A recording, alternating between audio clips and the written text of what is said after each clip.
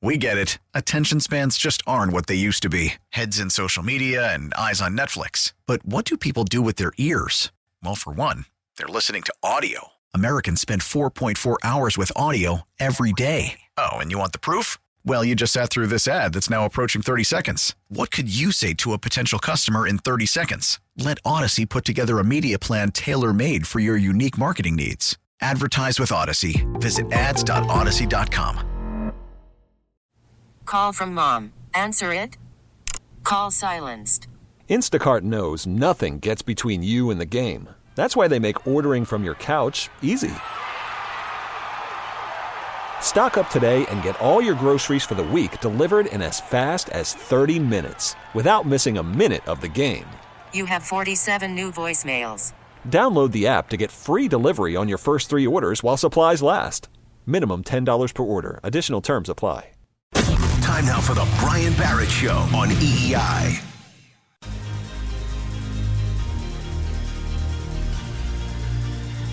All right, welcome back in. We are with you until midnight. So, do the Patriots need to get Bill O'Brien as their offensive coordinator? That's on the table, as well as what do you want to see Brad Stevens do at the trading deadline? I have a suggestion I'll give you in a couple of minutes here. It's 617-779-7937. But I just wanted to mention this real briefly. Mac Jones having his opportunity to play in the Pro Bowl on Sunday. I think it's good for him. Why not? Why not go hang out with some of the stars of the NFL? Maybe try to do what they do in the NBA at these events, like try to recruit some guys to come to the Patriots eventually down the road and all that. I mean, that'd be nice if you can get a star receiver, a star whatever, a star cornerback, a star safety, whatever. Mac Jones, do some recruiting when he's down there. But I think what we found out throughout this postseason run, it's clear that the Patriots have done a really good job finding weapons on the periphery, right? They've done a really good job over the last year and change after the weapons really got bare. They found guys that are good players, right? They found Kendrick Bourne, who they got in a relatively good contract, considering the fact that he was coming over from San Francisco. He gave him about $5 million per season. That now looks like a steal. You think about a guy like Hunter Henry, who, yeah, I mean, you'd like the raw numbers to be better, but in terms of when you needed him on third down, he was really good, and he was really good in the red zone, considering the fact that he ended up with 9 touchdowns all on the season. And all 9 of them came in the red zone, right? It's not like he's going down the field and making like these unbelievable plays. Jacoby Myers, we know, undrafted, has had a really good start to his career, gave you about, 51 yards per game last season. So when you look at it, okay, Myers is a nice player. Bourne is a nice player. Henry's a nice player. The problem is this, though. Aguilar, and I feel like there are more ways they can get Aguilar involved in the offense, but Aguilar didn't give you much last year, and Jonnu Smith did not give you much last year. So when you look at that, you're going to need to find ways in 2022 to have Aguilar and Smith give you something, because those are the two guys that from last year's free agent class, if you will, that were by far the most disappointing. Because if you look at, for example, Matthew Judon, okay, yeah, the down the stretch wasn't great. I attribute most of that to an injury. And he did look hurt at the end of the year. He was not playing with the same type of fire. He was like in the conversation for the Defensive Player of the Year, and then he kind of tailed off. Okay, so that was a really good signing. Also, I would argue, now I didn't love it at the time, but Jalen Mills worked out for the Patriots. He played relatively well last year. So that's redundant, relatively well. But anyway, so the guys that played well, you have Hunter Henry, Kendrick Bourne, you have Matthew Judon, Jalen Mills. Like, these guys worked out for the Patriots, and not to mention the draft picks, the Ramondre Stevensons, Mac Jones, Christian Barmore. So you had a pretty good offseason. But the Aguilar and the Jonnu Smith things, those were the most disappointing. And when I look at Aguilar, I feel like some of it has to go on whether it's Mac or Josh McDaniels, because he was actually doing the same stuff he was a season ago. So if you look at it in terms of his raw numbers, 56 yards per game. With Las Vegas 2 years ago, he was at 2 years ago, he's at 56 yards per game with Las Vegas. This past season is at 31.5. So you're talking about a 24.5-yard dip-off. So you say, okay, what happened? Well, 2 years ago, 18.7 yards per reception, just 12.8 per reception this year. So a dip-off of 5.9 yards per reception. So he was one of the best deep threats in the league in 2020 to nowhere close to that this past season. 3 receptions per game down to 2.5. So that's part of the reason that he doesn't have the yardage. average depth of target was pretty close. He was at 15.5 last year and 14.2 this past season. His targets were way down, though, 5.1 to about 4.2. When he was targeted with the Raiders, 113.7 passer rating for Derek Carr. This year with Mac, 77.1, the worst of his career. Mac, intended air yards per attempt was 8.1. Derek Carr was at 8.2 2 seasons ago, right? So when you look at all these things and you start to add it all up, you start to think about it, well, was it a situation where Aguilar just turned out to not be the player you thought he was, or were you not utilizing him correctly? Because he is a one-trick pony. He's a deep threat. But if he doesn't get those targets, the numbers are going to be way down. All these numbers, like the advanced numbers, are the same. 2.6 yards of separation per route 2 years ago. This year he's at 2.4. So he basically would have had the same output if you gave him the targets. So whether that's on Josh, whether that's on Mac not wanting to throw the ball downfield, whether that's on Bill wanting them to be more conservative, whoever the blame goes on, it's got to get better next year. You have got to find a way. If you have this deep threat like Aguilar, you've got to throw him the football more. And the other thing I mentioned, too, the other guy that struggled was Jonnu Smith. So here's the thing about Jonnu Smith. He is never going to be a smooth route-running tight end like we've seen with the Patriots in the past. He's never going to be that type of player, okay? He's just not a great route runner, as we all saw this past season. He also doesn't have the best hands in the world. But what he is an incredible athlete. So if you look at it, last year when he was with the Tennessee Titans, when Ryan Tannehill and that Titans offense, it was basically all they wanted to do was a play-action pass game, right? Because they built their offense around Derrick Henry and A.J. Brown, and they were going to utilize the threat of Derrick Henry in the play-action pass game. Well, Tannehill last year was third in the NFL, in 2020. Tannehill was third in the NFL in attempts out of play-action at $158.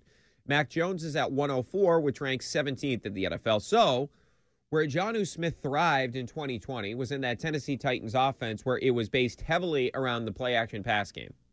Then he comes to New England. He's got to learn a whole new offense, and they're not incorporating what he was good at 2 years ago, which was the play-action pass game.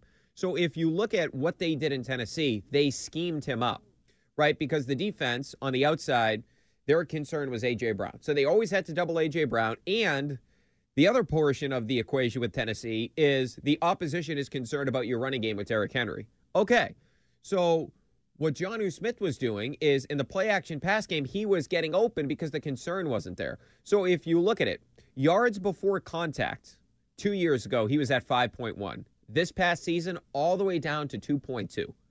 That's not a Jonnu Smith thing. That's a scheme thing. The Tennessee Titans were doing a much better job of scheming him open if you juxtapose that with the Patriots. And that's on the fact that you just weren't incorporating a lot of play action into the offense. Because he actually was, when he actually caught the ball, which, look, I'm not telling you that this guy's a great catcher of the football or anything along those lines. He's not. And I'm not trying to dispute that. But if you look at it, yak per reception, he was the best in the NFL among tight ends. Now, he didn't have a lot of receptions, so it's a smaller sample size, but he averaged 8.3 yards after the catch this past season. Last year in Tennessee, 5.8. So he was doing a lot of his damage after the catch. The problem is he's actually going to catch the football, and they got to find a better way to scheme him up next season because there's got to be more there with him. He's too good of an athlete for his production to be that bad. And as it pertains to Aguilar, it's a volume thing. It's giving him opportunities, right? Because I equate a deep threat in the NFL like Aguilar to a three-point shooter. Okay, if the guy's only going to take 2 3-pointers a game, it's not worth it, right? You need that guy. If he's a three-point shooter, he's going to be taking 6 a game, right, to get the most out of his production. Because if you're not giving him those 6 threes a game, well, it doesn't really matter if you're only giving him 2 a game, right? So you have got to use that in a volume sense, and they didn't do that with Aguilar. The targets were way down. It's not even close to the way that he was targeted a season ago with the Raiders. And if you're going to pick up a guy like that and you're going to give him that 2-year contract and you're going to pay him all that money and make sure he doesn't go anywhere after the first day of free agency, you got to throw him the football. And the Patriots didn't do that with Aguilar. With Jonnu Smith, it's more of a scheme thing. He's more limited from a talent perspective in terms of what he can do as a route runner, but they got to find a way to get more use out of both those players. And the other thing I'd say is this. I feel like from a Patriots angle and all this in terms of free agency, I would love them to go after a receiver in the first round. And if that guy's Jameson Williams, who, of course, was Mac's teammate at the collegiate level at Alabama, I understand that he's coming off a torn ACL. But if he does drop to that position, part of the reason that he would drop to that position is because of the fact that he's dealing with an injury. Like, if he was healthy, he'd be going in the top 10. But you may get lucky, and he may fall to you if you're the Patriots. And if you look at it, in recent history, a lot of these guys that are going early in the draft, the first 2 rounds, we have, over the past 4 years, we've never seen more guys hit than we're seeing now. Think about it. One of the guys that is in the Pro Bowl, Justin Jefferson, all-pro caliber receiver, taken in the first round 2 years ago. Think about the first rounders this year, Jamar Chase, Jalen Waddle, Devontae Smith. These guys are very productive players. So when you look at it from that perspective, it has never been easier to draft receivers. And I know Bill missed in 2019 with N'Keal Harry, and we all know that Deebo Samuel and A.J. Brown went right after him. But that shouldn't stop you, if you're a Bill Belichick, from going back into those waters again. Because that's a loser's mentality. That's a coward mentality. If you say, well, you know what? Because we missed on N'Keal Harry, we shouldn't draft receivers in the first round. That's dumb. That is stupid. So I would love the Patriots, first of all, to go after one of these guys in the draft because it's much cheaper and it doesn't really affect your salary cap, so to speak, in terms of being able to pay other guys, other free agents. But I would like them to dip into the free agency thing as well. So if you look at it, I know the Patriots have to move money around this offseason because they only, if you look at it, have a little over $7 million in salary cap space as of now. But we all know in the NFL, you can void contracts, you can move money around, you can give a guy a signing bonus, and you can push money back to following season. So there's ways to do this. So if you look at the big names in terms of the free agent receivers, Allen Robinson, who did not have a good year, does not look like the same athlete. You have Chris Godwin, Devontae Adams, Will Fuller, Jamison Crowder. Okay, so the guy that I want more so than anybody else, Devontae Adams is going to cost you about $25 million a year. Now, Chris Godwin's projected to get $18 million, but that to me is like the perfect guy for the Patriots offense. And I understand coming off a torn ACL and all that, but if you look at what Chris Godwin does, he plays the majority of his snaps in the slot. What Mac didn't have this year was that reliable slot receiver. Jacoby Myers is a nice player, but he's not that prototypical Edelman, Welker type where he uncovers quickly. Well, what Chris Godwin does is he does uncover quickly, and he's almost a Edelman, Wes Welker on steroids. I'm not saying legitimately on steroids. That was probably a bad example to throw that out there in the NFL. But he's a bigger version of both those guys. He would be perfect for the Patriots offense. So if you were going to spend money on a receiver, this is the guy I would go after because he fills a definite need at that slot, and he by far become the number one target on the Patriots, and somebody that Mac can rely on. Because you look at Joe Burrow, when he needs to throw the ball to somebody and he just needs to throw it up there and knows this guy's going to come down with the football, he's got a bailout guy in Jamar Chase. Josh Allen has that with Stephon Diggs. Pat Mahomes has that with Travis Kelce and Tyreek Hill. Who is Mac Jones throwing to when he needs to pick up a first down? I guess your best answer would be Hunter Henry right now. But the problem is Hunter Henry is not on the same level as Tyreek Hill and Travis Kelce and Stephon Diggs and all these legitimate number one options across the NFL. Look at who Matt Stafford's throwing to in the Super Bowl in about, 8-9 days. He's got Cooper Kupp, a guy that just won the Triple Crown. He feels confident when he throws the ball to Cooper Kupp, he's going to make a play. Mac Jones didn't have that luxury this season. They have got to find a way to surround Mac with a legitimate number one option. All right, 617-779-7937 is the number. Brian Barrett with you up until midnight. A lot more to get into. The Celtics have sort of turned their season around. So you're starting to believe that they could actually make a run in the postseason? Could they actually win a series?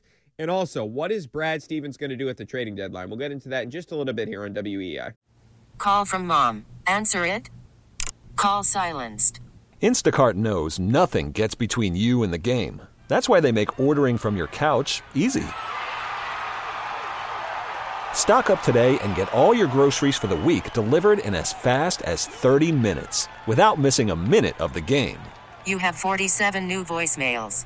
Download the app to get free delivery on your first 3 orders while supplies last. Minimum $10 per order. Additional terms apply.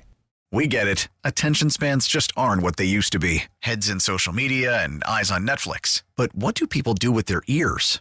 Well, for one, they're listening to audio. Americans spend 4.4 hours with audio every day. Oh, and you want the proof? Well, you just sat through this ad that's now approaching 30 seconds. What could you say to a potential customer in 30 seconds? Let Odyssey put together a media plan tailor-made for your unique marketing needs. Advertise with Odyssey. Visit ads.odyssey.com. We're right back to what you want to hear. More of Brian Barrett on EEI.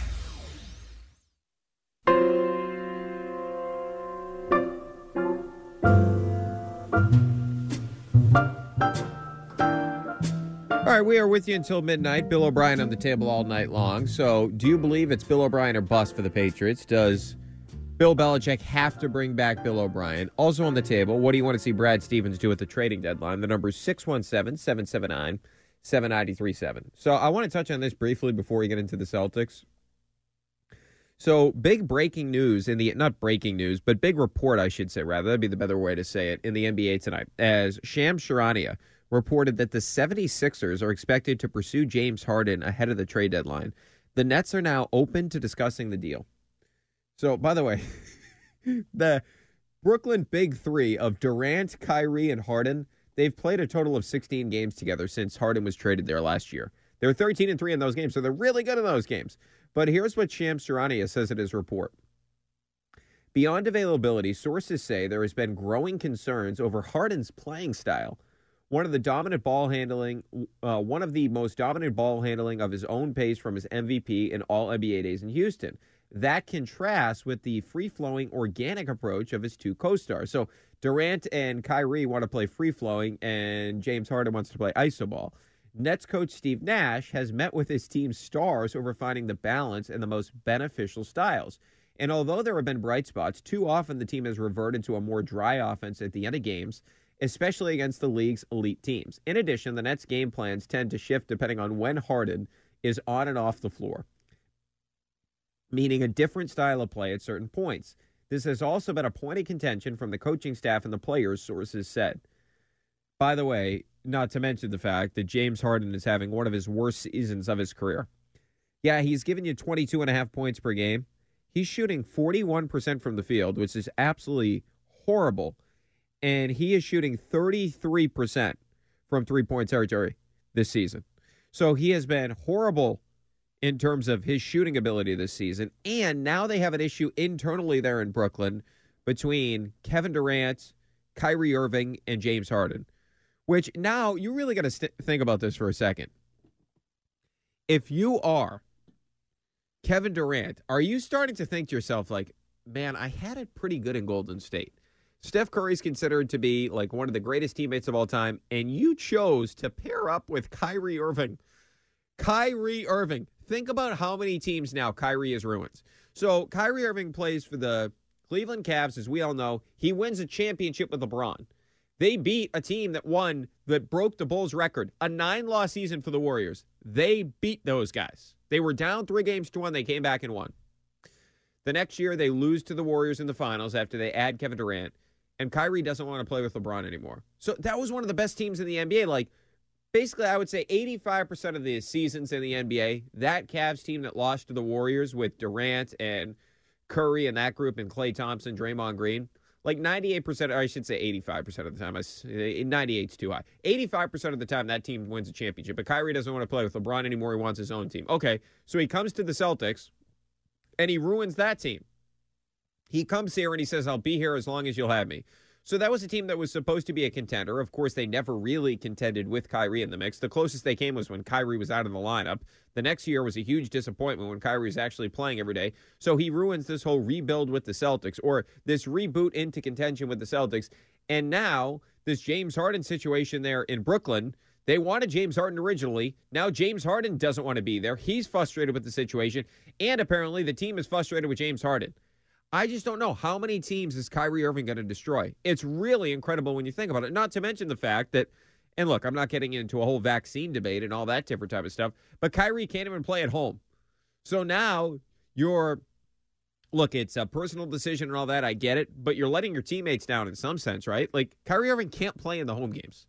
So part of the reason, I'm not directly blaming Kyrie for this, and a lot of it goes on Steve Nash. If you look at a guy like Kevin Durant, who has had how many injuries throughout his career? Well, he tore his Achilles. He had an issue last year at one point. You go back to his Oklahoma City days, he had to have a serious surgery on his foot, right, where he missed basically an entire season because of his foot. He missed almost an entire – well, he did miss a whole entire season for the Achilles. He missed almost a whole season for the foot.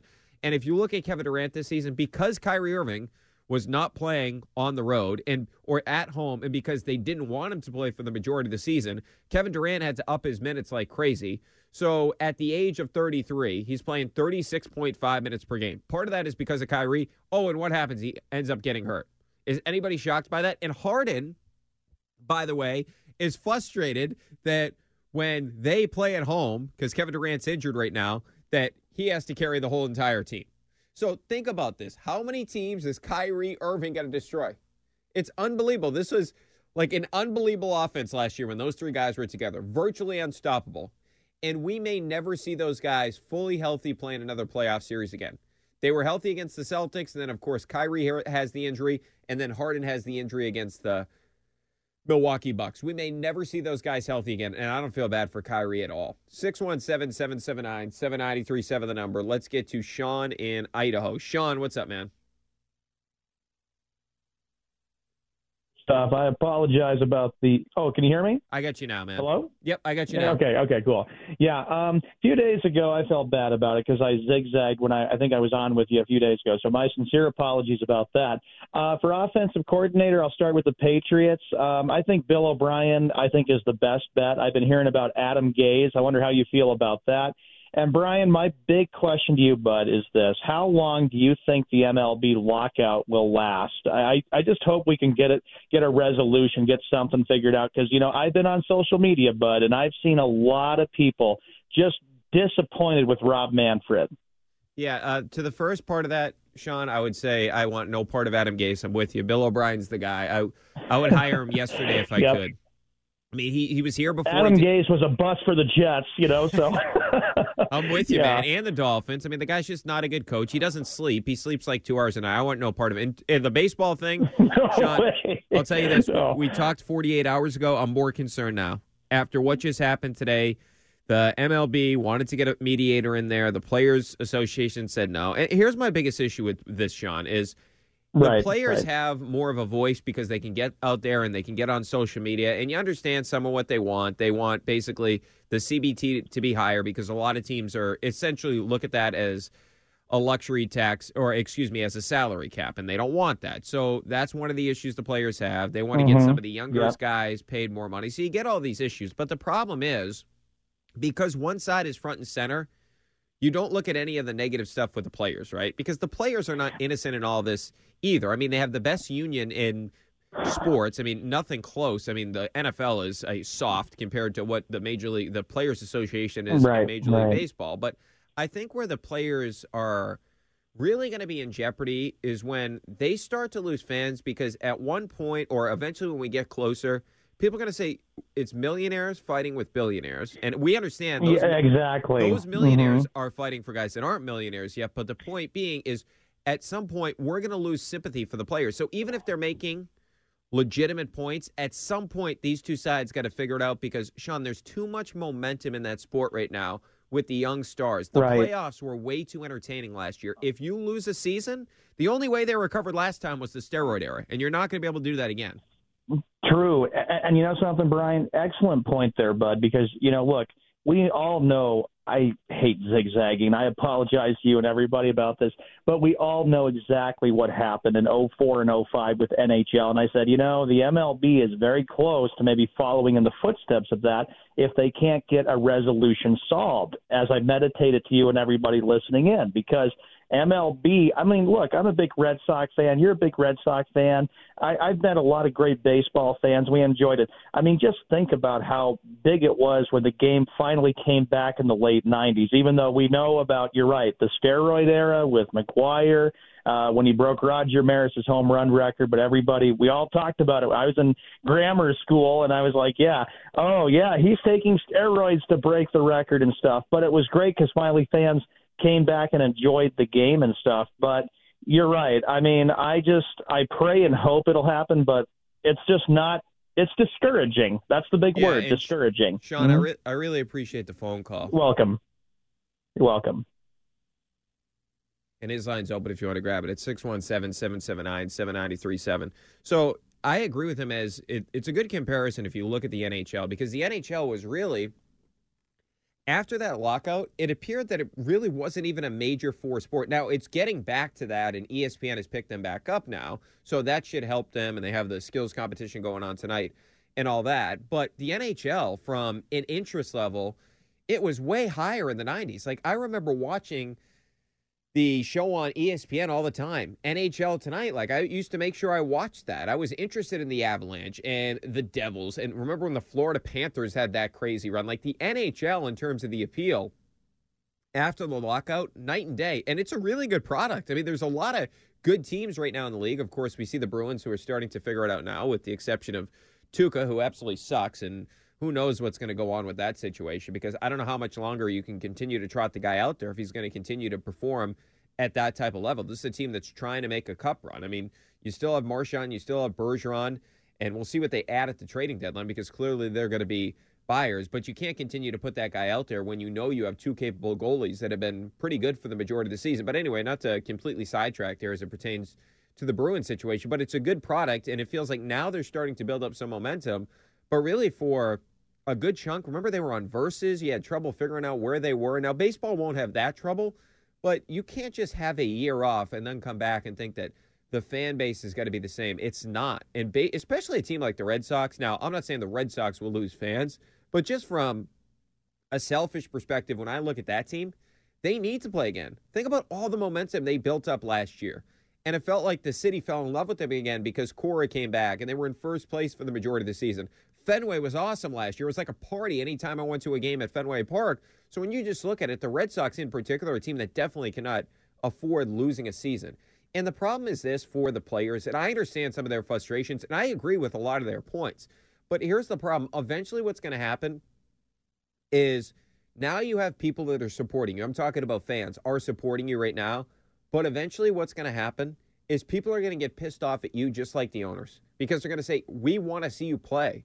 We want the season to go on. So, yeah, they have sympathy right now, but it's not going to continue for much longer. I guarantee you that. The same thing happened with the COVID situation, where they missed games not because of COVID. Now, of course, they missed a good chunk of the season because of COVID, but they missed even more games because they wouldn't play. They couldn't come up in an agreement during the COVID situation. And during that time, when everybody in the country is dealing with this whole COVID situation, we just wanted to see live sports.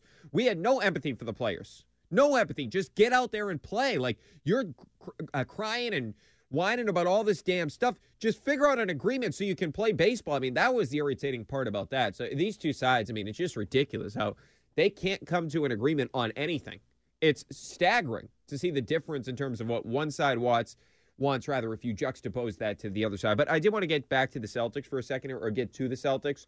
So the reality is they are playing much better basketball over the past, I'd say, month and a couple of days here. Since the new year, they've been significantly better than they were for the majority of the season. And quite frankly, they look like a totally different team. I mean, if you look at their last 18 games, they're 12-6. And they were playing below 500 level basketball prior to that. And you look at, we knew that for the majority of the season they were a good defense, but they've taken it up to a totally different level since the turn to 2022. They have a 102.6 defensive rating. The team that is second in that category, the Celtics are first, the team that is second in that category is the Dallas Mavericks. They're at 104.2. So the Celtics are more than a point and a half better, or 2.5 points better than the team second in that statistical category. That's how good they've been from a defensive perspective. And then you look at their net rating, which essentially takes your offensive rating and your defensive rating. The Celtics have a 9.2 net rating in their last 18 games. That is second in the NBA. The only team that has a better net rating than the Suns, or than the Celtics, are the Suns. And the Suns just had like a 14-game winning streak snapped last night in a loss to Trae Young and the Atlanta Hawks. I actually watching it. It was a pretty good game. But nonetheless, that Phoenix Suns team is 14-2 during that stretch. They have been by far the best team in the NBA really since the turn of the calendar, and the Celtics are right there with them in terms of net rating. They're 0.5 points worse than the best team in the NBA over this last stretch. And if you look at the Celtics, they're second in net rating. The team that is third is the Philadelphia 76ers. They're at 7.3. So the Celtics have clearly turned it up a notch, which that brings us to the trading deadline in terms of who are they going to go after And who will they trade? Now, we saw like when the Celtics were hovering around 500 and they were playing 500 level basketball and they weren't putting streaks together. Now they are. They've won, 7 of their last 8, 4 in a row. So they're starting to figure it out, and it looks like they found a style of play that works for them. So prior to that, we got all this reporting about guys that they may be looking to move. Marcus Smart's name was out there. Dennis Schroeder's name was out there. Josh Richardson's name was out there. If you've watched the Celtics recently, they are not going to move Josh Richardson unless they get a really good deal. Because Richardson is on a pretty good contract, and if you look at his numbers, in his last 18 games, he's 28 of 61 from three-point territory. That is 45.9%. So he has been what the Celtics thought he could be. This is the best year that Josh Richardson has had since his Miami Heat days. He went to Philly, didn't really work out there. He went to Dallas, didn't really work out there. Well, now he's found a groove with the Celtics, and he is a good defender. He's part of this Celtics defense that has been really good. The Robert Williamses of the world, the Tatums, the Browns, the Smart, all these guys are playing well defensively, and Richardson is a really good defender. Now, he can't really defend 3s and 4s, but he can defend 1s and 2s. So he really helps you on the defensive side of the floor, and he's shooting the 3 well. If you're Brad Stevens, you cannot move this guy. If it was 4 weeks ago, you could have, right? You could have got away with it because you could have said, okay, we're still trying to help the team. But the problem is now, and I'm not saying this is a problem, it's good that Josh Richardson is shooting the ball this well because he is legitimately a 3-and-D option, which the Celtics, quite frankly, have needed for a couple of years. He has legitimately been that option for the Celtics as of late. But Brad Stevens, and he is enticing to contenders because he can defend 2 positions and he can shoot 3s. So that's going to be something that contenders are really interested in. I'm talking about high-level contenders that are championship caliber right now because I don't think the Celtics are on quite that level yet, right? But if you think about it, if you consider Josh Richardson trading him, and if you do trade him, well, that's a real big problem for Tatum and Brown. Because Tatum and Brown are now feeling like Tatum made the All-Star team again. Brown feels like he's a stub. But Tatum has basically been top 5 in minutes played all season long. He's rebounded at a high rate. His shooting has been much better as of late. He's attacking the basket more. In fact, he's shooting north of 72% in the restricted area over the past 18 games or so, which prior to that it was at like 63, which is unacceptable from Tatum. But he's finishing better. He's getting to the free throw line more. And he's actually become a much better passer over the past couple of games or so, or over the past 8 games or so. He was averaging, coming into tonight, 7 assists per game in his last 8. So he's really doing a much better job sharing the basketball. Brown came back from injuries, and now he finally has been healthy over the past month and change, if you will. So when you look at it, those 2 guys, Tatum on a max contract, Jaylen Brown in a relatively big contract. He's got 2 years remaining on that contract. So these guys feel like, okay, Tatum is, but they feel like we're all-star caliber players, and they're quietly climbing up in the standings. They're quietly playing some of the best basketball in the entire NBA right now. And I understand that the Celtics want to get under that luxury tax, if you will, which it makes total sense. And everybody thinks it's just to save money this year. That's not what it is, because if you get under the luxury tax, because all these teams are going to be paying record high prices like Golden State, the Nets, the Philadelphia 76ers, all these teams across the league are going to have crazy luxury tax bills. Well, all the teams that don't pay the luxury tax this year are going to get about $10 million. So it actually behooves you to get under the tax if you're the Celtics, right?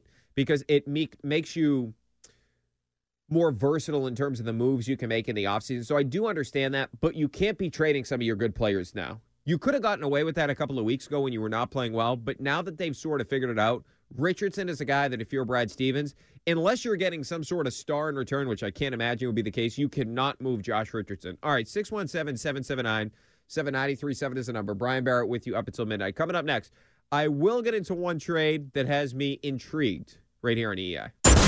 We're right back to it. This is Brian Barrett on EEI.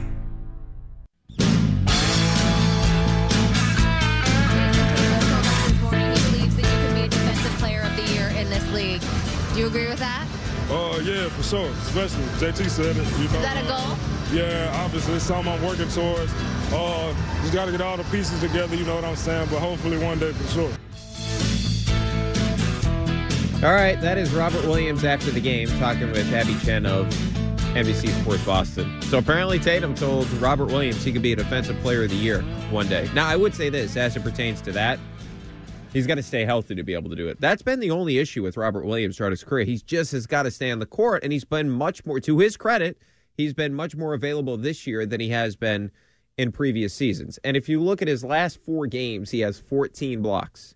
His last 11 games, he's been downright dominant on the defensive side of the floor as well. 2 blocks a game in his last 11, which is 6th. 11.3 rebounds per game, which is 7th.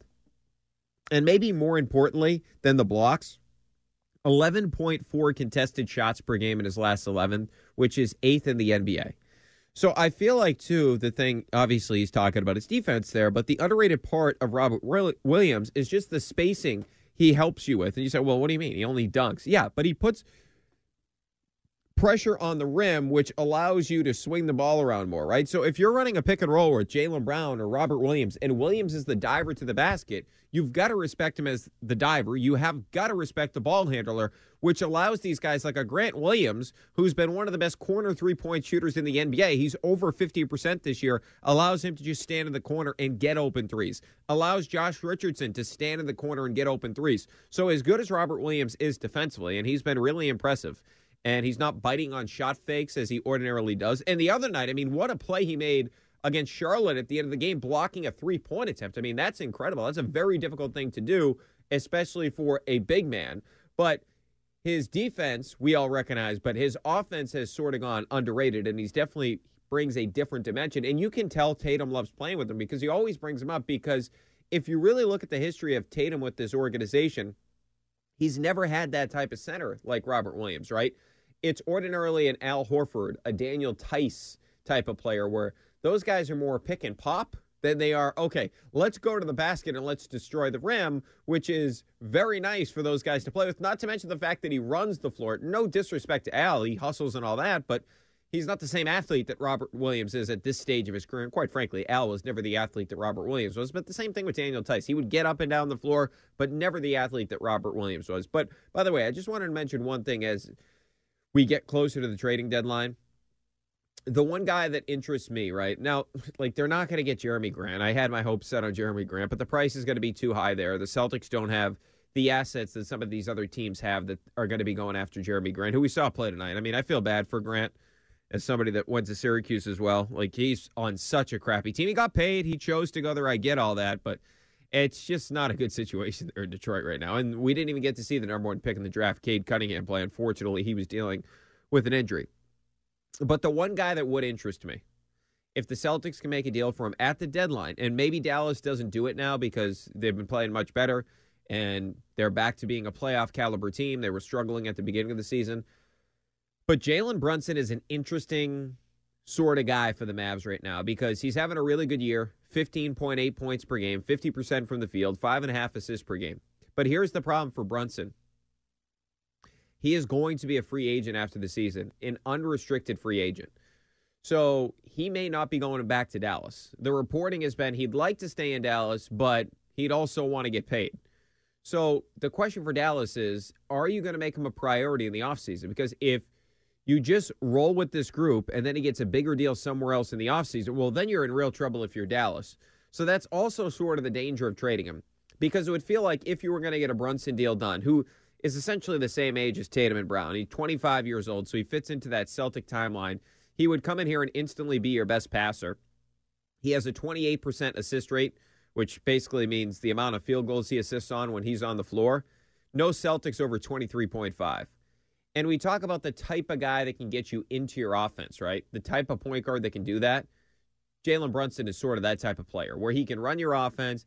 He doesn't need a ton of shots. He's going to make plays for other people. And the Celtics still don't have that guy. Although I will say this, Marcus Smart has been more of that guy since he came back from the injury. So that's the issue you would have. If you're going to be in a situation where you trade for Brunson, it's the same situation Dallas runs into because Dallas, they're going to have to pay him in the offseason to keep him. Same thing with the Celtics. So if you trade for a guy that's going to be an impending unrestricted free agent and you're going to have to give up Marcus Smart to do it, is it worth the risk? Because what if he comes here and the Celtics have a first-round exit? Is he going to want to stay here and be here long-term and sign over for the next 4 years or so? So I don't believe the Celtics are going to do really anything at the deadline besides cutting some costs in certain areas. And quite frankly, With Smart lately, he's been playing a lot better. The big thing for me with Smart is if you look at it, since returning, just 7.7 attempts from the field per game.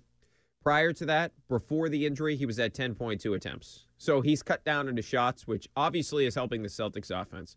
All right, thanks to Will for producing. I will be back with you tomorrow with Andy Hart from 1 to 4. Have a great night, everybody. Be safe, be well, and most importantly, drive safe tonight. Be careful on those roads. Now, with the MLB app, you can get baseball your way. Pick your favorite team, your favorite players, and get customized highlights, stories, and breaking news right on your home feed. Follow the action with Game 10, where 3D replays add another dimension. Plus, notifications can keep you connected to every pitch, every hit, every game. The MLB app. Baseball your way. Download it now for free from the App Store or Google Play. Blackout and other restrictions apply. Major League Baseball trademarks used with permission.